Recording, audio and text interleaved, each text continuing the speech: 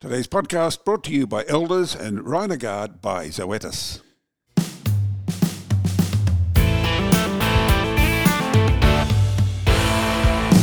Hello, I'm Kerry Lonergan. Welcome to the Weekly Grill. Today, a check on one of the most important experiments on livestock in recent years, a prolonged look at the technologies used to measure carcass yield and, crucially, not just yield, but quality as well. Taking the lead for today's podcast is Beef Central editor John Condon, providing the quality meat, if I can use the pun, for today's discussion.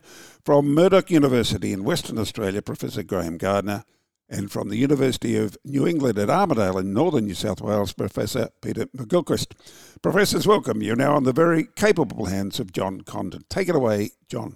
Yes, thanks, Kerry. So good morning, Graham and Peter, and welcome to the podcast. So Sunday's a pretty significant milestone in the sense that it's the end of the 3-year ALMTech project, which is the industry's major effort in addressing objective carcass measurement in different ways. So let's start firstly perhaps with you, Graham, and talk in very general terms. So why is objective carcass assessment of beef carcasses important? Well, John, that's a real easy one. In effect, the value of a carcass is more than that just reflected by its weight. So if you can weigh a carcass, you don't have what it's worth. The amount of meat that you can cut from it can vary, and that's got nothing to do with its weight. It's got the amount of, or everything to do with how fat that carcass is. And also how well that meat eats varies massively as well. So two carcasses of the same weight are not worth the same amount of money. And if you can't measure that variation, then you can't put a dollar value on it. That's probably the simplest way of actually saying it. I think also adding to that is that repeatability of measurement, John, so that measuring the same thing day in, day out across years, across seasons, between producers and across processes. So getting a more repeatable number across the industry as well is very valuable, so we can make change at the producer level and then also capture that value at the processor level. So before we get into what some of the outcomes of the research have been, what does ALMTech stand for? What was it designed to achieve when the project was put together 3 years ago? And a little bit of background, who paid for it, for example? John, I could probably have a crack at that. And I might even go back to 7 years ago, because in fact the current iteration of ALMTech has sort of blended into our first attempt, or our first project, and the government basically came in after our first run of 4 years and said, look, you guys are doing a cracking job. We want you to keep going.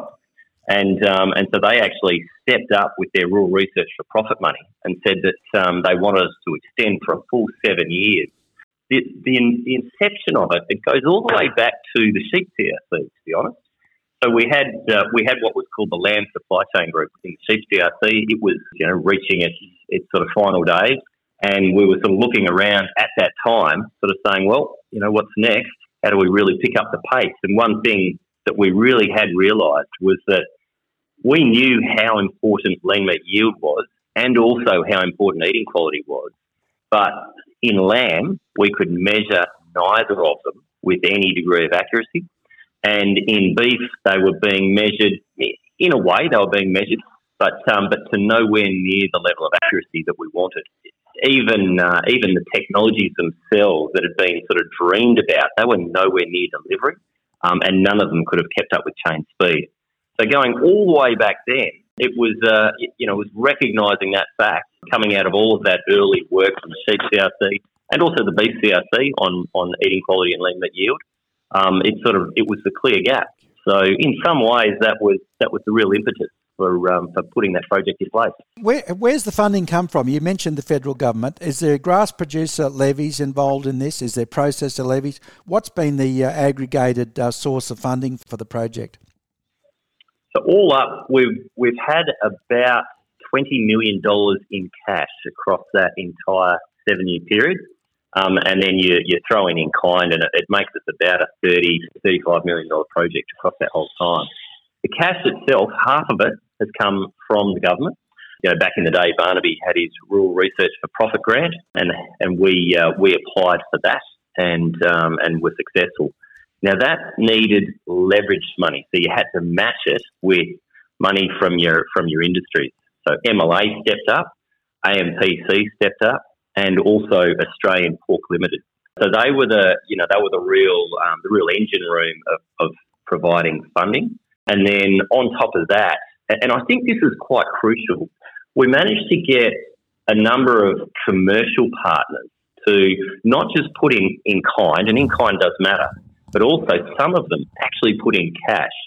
And when you can bring cash to the table and apply for a government grant from the commercial entities themselves, it's just massively powerful. So the cash contributors were, and across the full 7 years, I think I might recognise the full 7 years of cash contribution were JBS, Cheese, Australian Country Choice, Stockyard, Wamco, Woolies, Frontmatic, Fletchers, and the University of Adelaide actually even used some of their bequest funds to help us out too. That's a good reflection of where the cash came from, and the in-kind contributions go far more broadly than that, of course, across many research and commercial sectors of industry. So that suggests to me, Graham, that with such a broad base of interest in this, in terms of supporting this project, that there was a real appetite there in the industry at that time to get behind this and make it work? There really was, and you might recall that Senate inquiry into the transparency of trading. We're going back sort of 6 years or so now. So there was that in the background, and there was the success of the research coming out of the beef and sheep CRCs, and then there was that clear gap around the fact that we couldn't measure things, and a number of promising technologies that were appearing at the time. So that sort of all came together, and then sort of conglomerated around what I would call a pretty elite team of scientists who came together at that time and sort of formed what we now call ALMTech. And it's not just Pete and I, it's a pretty big team. Now that's keeping that team together and focused around this area across a whole 7 years. There's a good part of the reason why we've been successful. So I think before we go too far, let's dig back into history a little bit, because Australia and the Australian beef and sheep meat industries have had an interest in this space of objective carcass measurement for a very long time. And I'm referring to the Viascan project that I think initially was funded by the old Meat Research Corporation, even before the introduction of MLA, going back into the 1990s. Was the industry being over-adventurous in trying to tackle a complex technology-driven project like that back then? I mean, why did Viascan not deliver back all those years ago? This is great, John. Pete and I were both in nappies back then, you have to understand. We hadn't even kicked off. So the Viascan system, it worked. Simple as that. So just to clarify for our listeners, it was a camera-based objective assessment of an eye muscle, a cut eye muscle, to produce meat colour, fat colour, eye muscle area fundamentally, wasn't it? Yep, that's a true statement. And on top of that, there was a whole carcass system that could determine the proportions of lean meat in a carcass. So it worked in beef, and it also worked in lamb and had been deployed commercially. In some ways, the key thing that actually held it back was that any of those systems that I've just described, they weren't accredited. For example, the system in lamb could not predict GR tissue depth to accreditation standards. So it was not accredited to do that. The ribeye camera, Pete, you may have some knowledge of this, but to the best of my knowledge, it was not accredited to predict any of the ribeye traits to the accreditation standards. And, part of the problem here was that effectively the language that they were trying to predict was not set up for those technologies. So it was very hard to actually accredit a technology when it was so ambiguous. And this has got nothing to do with inventing technologies. One of the other key things that ALMTech has done is it's rewritten parts of the trading language to actually enable these technologies to become accredited. So, without that being done in conjunction with the development of the technology itself, you're kind of trying to insert a square peg into a round hole. Like the industry basically couldn't use the number that it was that it was spitting out. If we think back to the 90s as well, the internet was only just arriving in the mid 90s. Essentially, we got our own first emails in the mid 90s, and so data transfer was really hindering as well. So if we think about the journey of a technology, Viascan really got through that development and validation phase pretty well. So we worked out that it could measure what it could measure. But then when it moved into commercialization and implementation, that's actually where it fell over, because that data couldn't get out to the people that needed it. The numbers weren't used effectively to make change across those supply chains. So the extra cost didn't really help make any value for that supply chain, so it fell over really at that implementation phase. So let's talk briefly, let's divide the project up into two for a little while. Let's talk to Peter first about the meat quality assessment side of ALMTech. There's been a lot of progress, Peter, hasn't there, in terms of a suite of tools that are now available and are becoming available for meat quality traits assessment in both beef and lamb carcasses? Yeah, absolutely. So one of our biggest challenges in Program 2, which was focused on those technologies to measure meat quality traits, was on the lamb space. So getting a technology which would allow us to grade lambs on an individual basis. So everyone has, we had a common goal around, trading sheep meat on quality of individual carcasses rather than all lambs being boxed together and being sold as lamb, just like we've seen in beef, that real tiering of brands in beef, so that you supreme brands and premium brands and then good everyday brands. We haven't been able to do that in lamb because we couldn't grade those individuals. So the one technology we needed, or one trait we needed to measure in lambs was marbling or intramuscular fat. And so, in ALMTech 1, we got close and we had some technologies, of course, driving at that, but the rubber didn't hit the road until the ALMTech 2, which is when some technologies have now been accredited for measuring marbling in individual lambs at chain speed. So the one with most success there is the MEQ probe, but that took a lot of investment and outside of ALMTech as well to get that across the line. So and now it's implemented across a good number of processes in the country. Essentially, it needed to run. The challenge with lamb is we don't cut lambs, and they also get processed at anywhere from 5 through to 14 lambs per minute. So it's really, really quick, and humans fatigue when they're grading at that speed. So we knew we needed a technology. We needed it to be accurate and quick to measure marbling. And so, yeah, that's probably one of our greatest achievements over ALMTech. There's a few other technologies that are still in that kind of development and validation phase that are coming along well. So they've been in the pipeline over the last few years, but we'll have some other technologies in that space as well. When we started out in the beef space, of course, we were already grading carcasses using MSA at the quartering site, largely between the 12th and 13th rib. So we focused in on how do we make those measures at the quartering site more accurately, day in, day out, between one processor to the next, between 1 year to the next. And so we really honed in on a lot of technologies to help assist or tools to assist the MSA graders to increase their repeatability of those measures of the loin traits. So they're meat colour, fat colour, eye muscle area, MSA marbling, Osmeat marbling, and rib fat depth. So they're the traits we honed in on. But it's been interesting as we've gone along and we've advanced the sheep side. Of course, now there's also a focus on grading beef hot, because we can get a lot of the traits that have an effect, like hump height and ossification on hot carcasses. The one trait we can't see on hot carcasses is marbling. So if we can measure marbling on hot carcasses, we can essentially segregate carcasses into chillers, into their brands already, and then there's minimal re-ranking the next day when we measure rib fat and pH. So we were focused in beef on the loin eye, and then now in the early development phase of some technologies to help with hot grading of beef carcasses.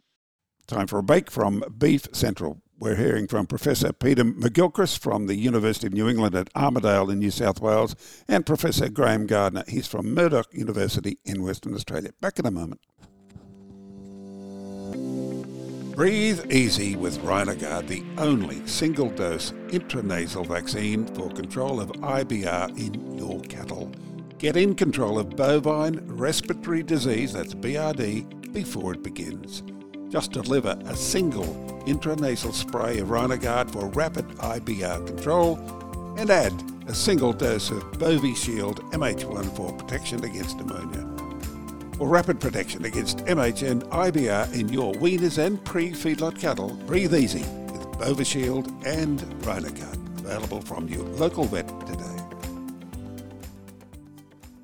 For over 180 years, Elders has proudly been supporting Australian livestock producers. Elders supports your business across the production cycle with more than 350 livestock agents, access to specialist livestock advice and auction services. Draw on our established relationships to buy and sell commercial and stud livestock across domestic and international markets. Enjoy Del Credere guaranteed payments when you sell with Elders. Livestock funding also available subject to approval.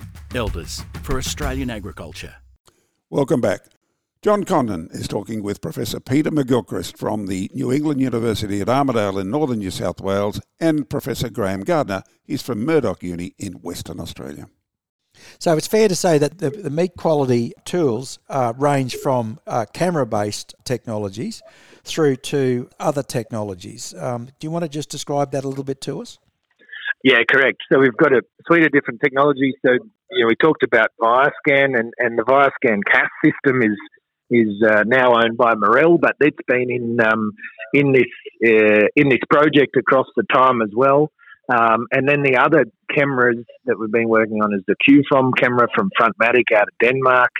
The Viascan CAS system from Cedar Creek in Queensland. Yep.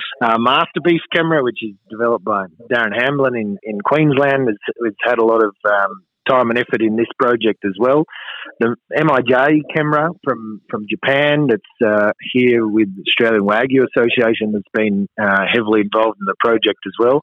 And then more recently, after the developments in sheep meat, the MEQ probe, so that's for measuring marbling in hot carcasses, and then they also developed a camera technology as well for that loin eye camera. So yeah, we've had a lot, and there's been a couple others that we've killed off across the journey as well. Is it fair to say that the scope of the quality assessment tools is now complete, or will there continue to be technologies, do you think, coming forward that can contribute to this even further? Yeah, look, John, I think there'll be always development and tweaking. We can always improve the accuracy of these cameras as well. So the repeatability is very good from one camera to the next and from one day to the next on the same camera. But we can always get them more and more accurate, honing in on some of those traits. So the cameras that are accredited, we'll always maybe tweak their accuracies if they have more knowledge that can help them with those predictions. But we've also got some other technologies mostly focused on the hot grading side of marbling and intramuscular fat, or IMF, that are still very much in the development and accreditation phases as well. So they will move through to commercialisation and implementation, in the coming years also. So now let's move across to the other side of the ALMTech project, which is based on carcass yield for beef and lamb. Why don't you just give us a snapshot of where the whole yield assessment process is up to? Most of the listeners will have heard of the DEXA project, which has sort of been probably one of the core tools and technologies in this space. Where are things up to in terms of yield assessment for both species? The DEXA project itself in lamb has been a real flagship of success out of ALMTech. So, those systems are installed in 7 plants across Australia. There's also a beef DEXA system that the calibration work is ongoing there. The lamb system is going really nicely. It's accredited to predict the bone, muscle and fat percentage in a carcass. Now, if you went back to the 90s, that wouldn't have done us any good because you couldn't trade upon it. But that's changed. We've actually introduced a language for bone, muscle and fat percentage that you can actually trade upon publicly. And so we've then gone and got the DEXA system accredited to predict that trait. And in fact, just earlier this year, it reached full accreditation. So basically, that means that it can predict bone muscle and fat percentages as measured by a CT scanner. So it's like a very fancy gold standard. And it can do so with good enough accuracy in carcasses that are light, so less than 22 kilos, midweight carcasses, so those between 22 and 28, and then really heavy carcasses, so those greater than 28 kilos. So in effect, it can handle the full range of carcasses, keep up with chain speed, so whatever the fastest chain speeds are, it'll keep up with those paces. And probably the next step is to work with plants to actually show them how to extract value from that knowledge. It's one thing to buy and sell back to farmers on the basis of what the lean meat yield in the animal was, but the plants themselves need to actually make in-plant sorting decisions based on the carcass fatness. So if you can predict what's in them, then you can be more focused in the way that you cut them up, and you can effectively extract more value from every carcass. So that's kind of like the next playing field that we're really having a crack at off the back of the successful installs of that technology. That's been a real winner. The story in beef, so that system at Rockhampton, we got as far as making it work. We have an equation that we've demonstrated predicts lean meat yield really nicely. In fact, it does so about as well as what it operates in lamb. I guess the big range of carcasses that we actually need that system calibrated against is still evolving. So I think there's probably another good 6 months of work at Tees to get that one nailed. And they've been a massive supporter of that project, Tees. So they've got their shoulder to the wheel. They're ready to facilitate ongoing calibration of that device to prove that it works. Is it the variation in carcass weights and fatness in beef that makes the beef side of the yield project more challenging than lamb? Not so much the variation. Certainly that DEXA system, it predicts composition in beef as well as it does in lamb. It's more to do with size and cost. Every time you go and scan a lamb carcass, you're mucking around with only 1/20th the amount of meat. So therefore, you're dealing with 1/20th of the cost. Everything has to be done in a more careful fashion in beef because you can very quickly blow out expense generating data that may or may not be fitting the matrix that you need it to fit. So yeah, that cost overlay is quite a crucial one. The other side of the DEXA project, of course, is to do with providing instruction for automation and robotics. Do you want to give us a little bit of insight as to where that's up to at the moment and how it fits in with assessing a carcass for yield? Yeah, so the automation story is in lamb. It's a great story, and certainly our original logic of even developing a DEXA system was to value add to an existing X-ray system that was driving that lamb cutting device. So in effect, the reason for it to be in the abattoir is not to predict lean meat yield, it's to drive a robot. Yep. And when you've got that logic in place, it makes the lean meat yield justification that much easier. So in beef, there is no automated cutting system equivalent to lamb. That needs to be developed, and again, that's a huge job. So just to be clear, that's not part of ALMTech. So we've had no investment in cutting automation, but we absolutely have worked in synergy with those companies to try and value add to their technologies that are doing the work. I think the beef automation, that's going to be a long game, pretty much. So when DEXA first came along, I think it was certainly in terms of at the layman level in the industry, it was probably perceived as the only solution to yield assessment. But over time, there has been other technologies that have emerged, which I understand show potential or are even further advanced than that in terms of yield assessment. Yeah, that's exactly right. So, from the outset, we recognised that installing a DEXA system was expensive, has a big footprint, and, in some plants, that's just not compatible. So there's also smaller companies that don't have the economies of scale or the throughput to justify either a DEXA system or the robot that it might steer. So we needed other cheaper, and, you have to sacrifice something when you go cheaper, and that is accuracy. I'll admit we've got other cheaper, less accurate devices that are available. But the crucial thing here is accreditation. So we've set accreditation standards so that these are minimum accuracies that these technologies have to meet. And so obviously DEXA sort of meets the minimum accuracy for predicting lean meat yield very easily. We're working on other devices that can meet that level of accuracy as well. One example is a microwave system. So this device can predict the fat depth in both lamb and beef carcasses, and indeed in live animals as well. And it's actually just earlier this year been accredited for predicting GR tissue depth in lamb. So at the moment, we're actually commercially installing the first microwave device into an abattoir over in Western Australia, down at Gardiner Butchering Company. So that one's a cheaper, simpler solution and a handheld solution. Just on that theme, perhaps, Peter, could you give us some indication how accurate do these objective technologies need to be? I mean, is it simply better than a human assessment is good enough, or are we trying to become too precise in terms of the way these devices function and the information they deliver? Yeah, it's a good question, John, and something we've put a lot of time into as we've gone through this journey from the development of the technologies, which is essentially the early stage where there's a light bulb moment and someone says, hey, we can use this to measure this, through to, when we say, yeah, they're accurate enough to use on industry. So for the eating quality traits, we set out early on, and we did say that the cameras would have to be as accurate as our best graders in the country.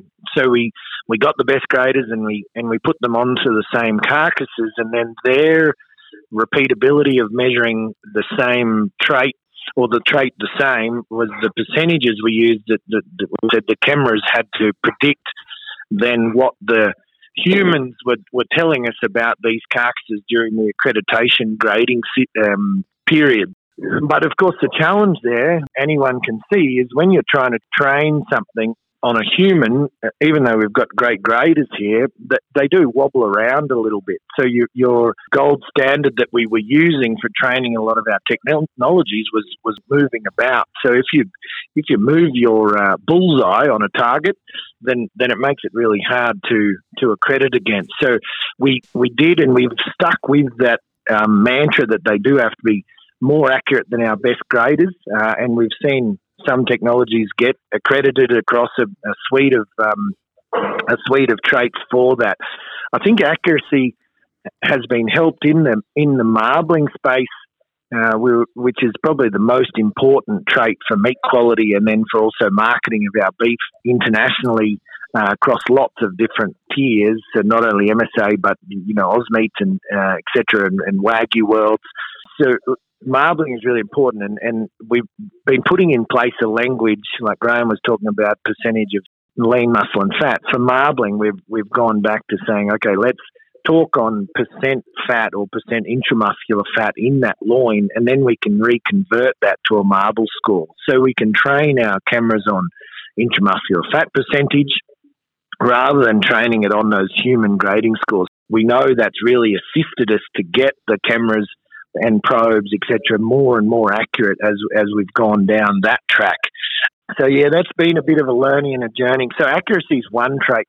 It's the repeatability of the cameras where the value really is. And so with the same camera, if there's multiple of those cameras, their repeatability, or the same camera across days, that's what we talk about when we talk about repeatability. So repeatability, if you've got multiple processing plants, then you can have the same high-quality grader across all plants on the same day, putting the same meat into the same brand.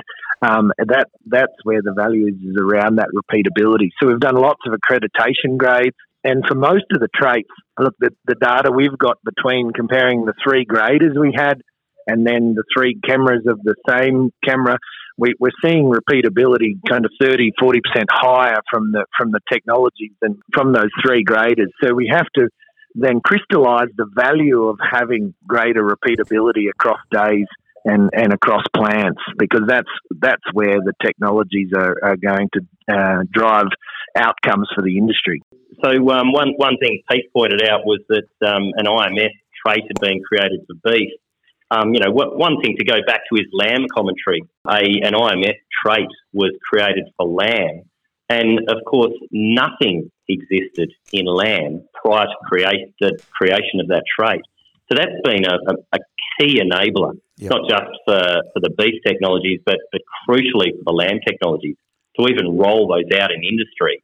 Those technologies were useless without the creation of that trait to enable trading. You mentioned trying to establish the value out of having that greater level of accuracy. Has there been any attempt to put a dollar figure on that yet? Yeah, good question. And it's a very individual question, John, because depending on the size of the company, does the same brand come out of multiple different plants? And you're trying to also measure that acceptance of the customer or the happiness of the customer, so they repeatedly buy, brand A over brand B. So it is a difficult thing to put a value on. Probably the thing that everyone's jumping at a little bit more now is around that hot grading and being able to segregate carcasses into the chiller. They can much more readily see the value that would drive, rather than grading and then segregating into the boning room. So that's an easier value proposition. But yeah, I think repeatability of measures, so you get the consistency into a brand, is critical. But putting a dollar value on it differs one company to another wildly. But yeah, we really need to put some effort into that across the industry to put some dollar values on that. Just to add to that, Pete made a really good point that the value proposition varies between each company. And maybe one way of looking at the value of accuracy of devices is that if they could perfectly describe the value proposition, then they would be able to basically quantify and enable that company to capture all of it. But if the device is only 50% accurate, say, then it'll only be able to capture half of that value that's potentially available. So that's one way of looking at how important accuracy actually is. Peter, you made a presentation down at the Great Southern Producer Gathering with JBS the other day, and you touched on some of the project work with the quality traits and devices and what have you. In some of those traits, there are 4 or 5 different devices that were all accredited to measure the same trait. And the question arises, is there a risk of inconsistency or confusion between having multiple devices basically performing the same task? Yeah, great question, John. So I'll hit the ball back over the net to you and say to you, is each individual human grader, are they the same or are they a different technology to each other? And I would conclude that they're different.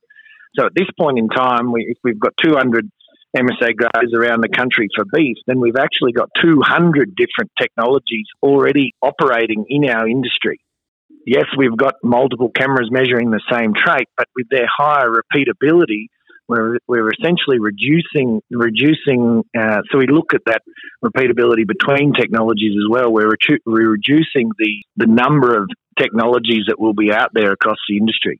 The accreditation standards that we've set up for these technologies, they're pretty tight. So let's just say 5 different companies are all trying to measure intramuscular fat percentage in lamb.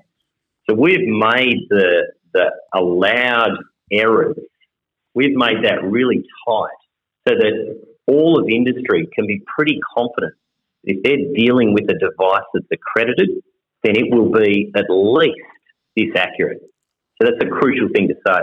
And I think from, if we were to, put our industry hat on, the other advantage of having 5 companies all offering technologies in Australia is that they're competing, and that's going to drive prices down.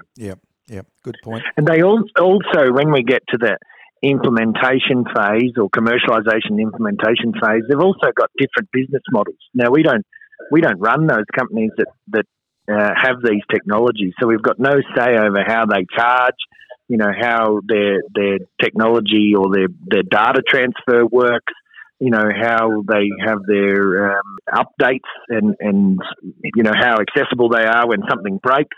all of those sort of things are really important when we get into that commercialisation and implementation. So if we've got all our eggs in one basket and they're a terrible company to operate with, then we're back to having no technologies, essentially.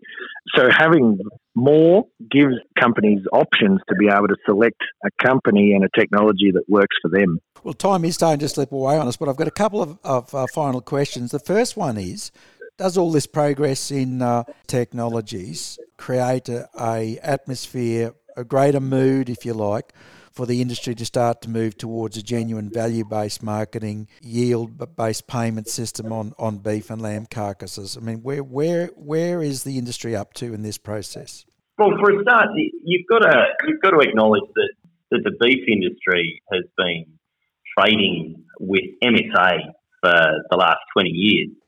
And so, in effect, they've had a quality grading system, and yield has been reflected through P8 thresholds, but also just the classes of cattle themselves. So if you're dealing with a short-fed grain and a long-fed grain, you are going to be dealing with a different yielding animal anyway, falling into those categories. So to some extent, that trading has always been in place with both lean meat yield and eating quality embedded within it in beef. It's been delivered in a proxy form rather than directly in terms of... In some ways, yeah. And that's not going to disappear, John. We're not going to undo those sort of categorised trading systems within the beef industry. We can't. They're embedded. They've got markets that are informed by them, international customers demanding them. So what we're about is enhancing the description of the carcasses within those categories. And that's what these technologies are going to do. So they're going to enhance what they've got. Even the MSA system, I think once we introduce these ribeye cameras to populate the predictions within the MSA model, those eating quality predictions are going to have a big leap in their reliability.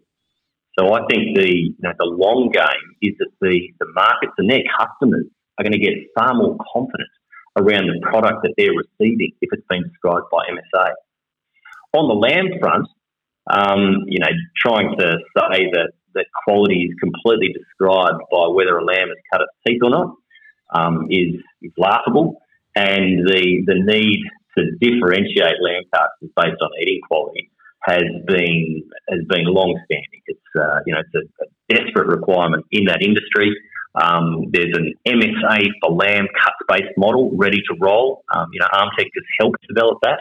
The MSA team are communicating that across Australia, and there's now devices that can take the measurements that enable its rollout. You roll that out, then we can start trading based on eating quality in lamb. I was going to say, Graham, even if the information about the lean meat yield and the animals goes back to the producers, it falls in a normal distribution. So there's some really good ones and a whole bunch in the middle and then the tail. So even if we use that at an industry level to take out that tail, then it actually moves the mean higher and higher over time. So accurately describing the trait will also shift us, even if we don't trade upon it. Just having that knowledge will also move the industry forward. Yeah, that's true. But I absolutely think the lamb industry needs to look at segregating a high-end lamb product. So there is a big variation in the eating quality in lamb, and they could easily separate what's currently processed in Australia into a top-end and a lower-end branded product within lamb. During the animal rebuilding phase, like we've been through in the last 3 years, is when there's no lambs or no cattle available, it's certainly probably not the right time to go to market and say, hey, we're only going to pay more for the good ones and not as much for the other ones, because your supply dries up very quickly. But now when we're seeing prices going down, because essentially we've got an oversupply of the market, whether that's due to international appetite for our meat or our labour shortages, we're seeing more cattle and sheep on the market. And, now is maybe right time to start thinking about whether we can attract better animals into one supply chain or another via the price incentives. Yep. Good. And on a lean meat yield front in lamb, John, the signal in place around lean meat yield has been fat score that's measured through palpation.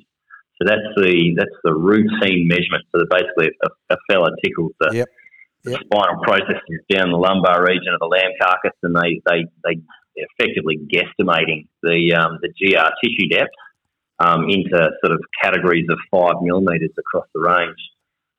We've got any amount of data to demonstrate that has no relationship with whole carcass composition and its ability to predict or to better predict cut weight is hopeless. Yep. So a technology that at the very least could measure GR tissue depth in millimetres is going to be a big step up. So that's what microwave can do. And even better still, if it can measure whole carcass composition, which is what that DEXA system can do, that's going to be crucial for differentiating the value of lamb carcasses based on their yield. Either of those steps is crucial. The lamb industry isn't there yet, so the value-based trading has kicked off within one supply chain in particular for both lean meat yield and eating quality. So that's gunny-dry meat processors. Yes. And I think the rest of the lamb processors are looking on with interest, and the fact that they've all been investing in these measurement technologies says to me that I reckon in the next 5 years there's an appetite we'll see there. A whole stack more. Yeah, absolutely. We'll see a whole stack more of those pricing grids or premiums roll out. I don't think we can also afford to take one trait forward and leave the other one behind. We've got to take yield and quality forward together in our animals, because we've seen what the pork industry's done, and maybe to a lesser extent the New Zealand lamb industry. We certainly don't want to do that, where we go hard on yield and leave eating quality behind. We've got to take those two traits together to make sure our product meets the consumer demands. Okay, so one last question before I pass you back to Kerry to wrap up, and that is the ALMTech project Mark II effectively finishes on Sunday. So I suppose there's two questions come out of that. What is there left to do? And is there a risk that this work now loses momentum and it either just gets put back on the shelf or loses traction in terms of uptake and what have you? I can have first crack at that, John. So firstly, the commercialisation of the successful technologies needs support. So there is no doubt about that. And the use of the information that comes out of them and companies' ability to extract value from that needs support as well. There's no doubt about that. There's a few other technologies that look really good and are close, but not there yet. We need to wrap our arms around those and make sure they get over the line so that they're on offer in industry. And then I think it's probably there's two other areas within ALMTech we haven't talked much about today, but we've got what we call Program 5, and they're focused around supply chain information flow and decision support systems. So they're working with companies to show them how to extract that value. And then the other part of this story is the genetic equivalence of the traits that these devices measure. So there are existing traits within the lamb plan and beef genetic databases. And, the measurements taken from DEXA, for example, we've been able to, so Daniel Brown's team has been able to prove that they're equivalent to the existing breeding value that's in their database. That work needs to be done across all of the other technologies as they come online. And that's a volume of work not to be underrated. So, I do think that if there's not continued support around this area, then it'll struggle. But at the same time, MLA are going through a review process at the moment. They don't want us to be marking our own homework and telling them how wonderful we are. So they need to finish off that review process and then work out and justify how they're spending their funds going forward. AMTC need to do the same thing. I think it's really important to keep the momentum going. One, we've got a great group of young scientists to be involved in this project. Now, if they take a wage and are looking for something else, if we don't continue on, they go to maybe other industries and out of their area of interest, which they've been in for the last couple of years. So that's one thing. The other thing is that I really worry about is if we don't commercialise and implement some of these technologies, then tech providers will really look at us and our industry as like, wow, we did all that work, we spent all that money and no one bought our systems. Of course, you won't attract them back to have another go at developing technologies for your industry anytime quick if we don't move it through to being implemented. So how do we get that implemented? We do have to really focus in on that. What are the economic gains or the economic imperatives for adopting technologies compared to what our current practices is, and put some dollar values around that. Yeah, so I think if we don't commercialise and implement something, we've got plenty of DEXs around the country and some MEQ probes in different places.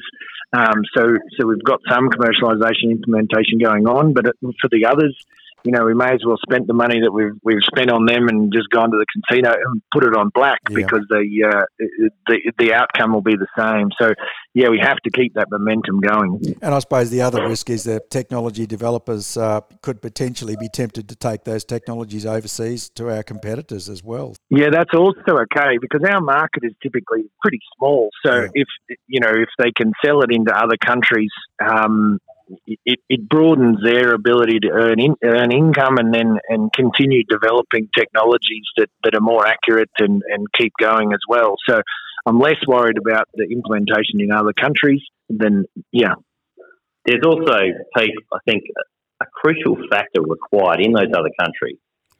They would need to change their trading languages to enable the rollout of these devices. And, mate, that is a big job.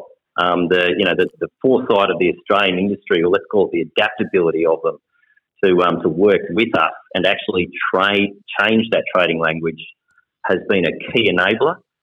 It's taken a few years, and I get a bit biased, but you sort of look into the stodgy European system and that the poor old Yanks with their complex sort of camera trading system. It would be very hard to change those big ships. Very hard to turn those big ships around. The Australian industry has been extremely agile over the last 5 to 10 years, and that's really enabled the progress that we've made. I think they'll always lag behind where we've got to. Great. All right, look, thank you very much for your time, gentlemen. Really appreciate the contribution today, and congratulations, on the industry's behalf on what you and your team have managed to achieve over the last 3 years. And I think you've really helped set the Australian red meat industry up for an interesting new phase under the technologies are now being presented to us. So well done on a great initiative. So I'm going to hand back to Kerry now just to wrap up, but I really appreciate your contributions today. Thank you. Thanks, John. Thank you, John. And professors, outstanding stuff. I suspect anything which converts to extra money through the livestock chain is always outstanding in the view of producers. Just a quick and final question. Where to now? I mean, so much sponsored research in the past sometimes just evaporates. When can we expect reasonably your technologies to be seen in an Australian meatworks? So I've just had a bit of a look at a map, and there are 20 sites in Australia, 20 separate sites where these technologies are either being fully commercially used or implemented at a level. So I think that's probably the best way to answer that question. They're out there. They're out there already? Yeah, and I think, Kerry, as well, the continual development of some that are in the early phases to bring some technologies that are maybe automated or cheaper or quicker or more accurate, whatever their strengths may be, bringing them through to market as well is important, because money spent to that point, if it all gets dropped, then it's a waste of that investment. So we need to keep that momentum moving forward to see Graham's number that he just talked about there grow and grow over the coming years. Of course, it's about change, right? So we've done some things the same way we've done them for decades. So change is never easy, and to think about change, it's always better to put it in dollar terms of how does this new technology drive value in our business. Look, it's a wonderful story. Congratulations to both your teams, Professor Graham Gardiner from Murdoch Uni in WA and Professor Peter Gilchrist from UNE at Armidale in New South Wales. Thank you for being on the grill with Beef Central. Thanks, Kerry. Thank you for joining me today. If you have a question or topic you'd like discussed on The Weekly Grill, email theweeklygrill@beefcentral.com. Until next time, I'm Kerry Lonergan, and this is The Weekly Grill, brought to you by Elders and Rhinogard by Zoetis.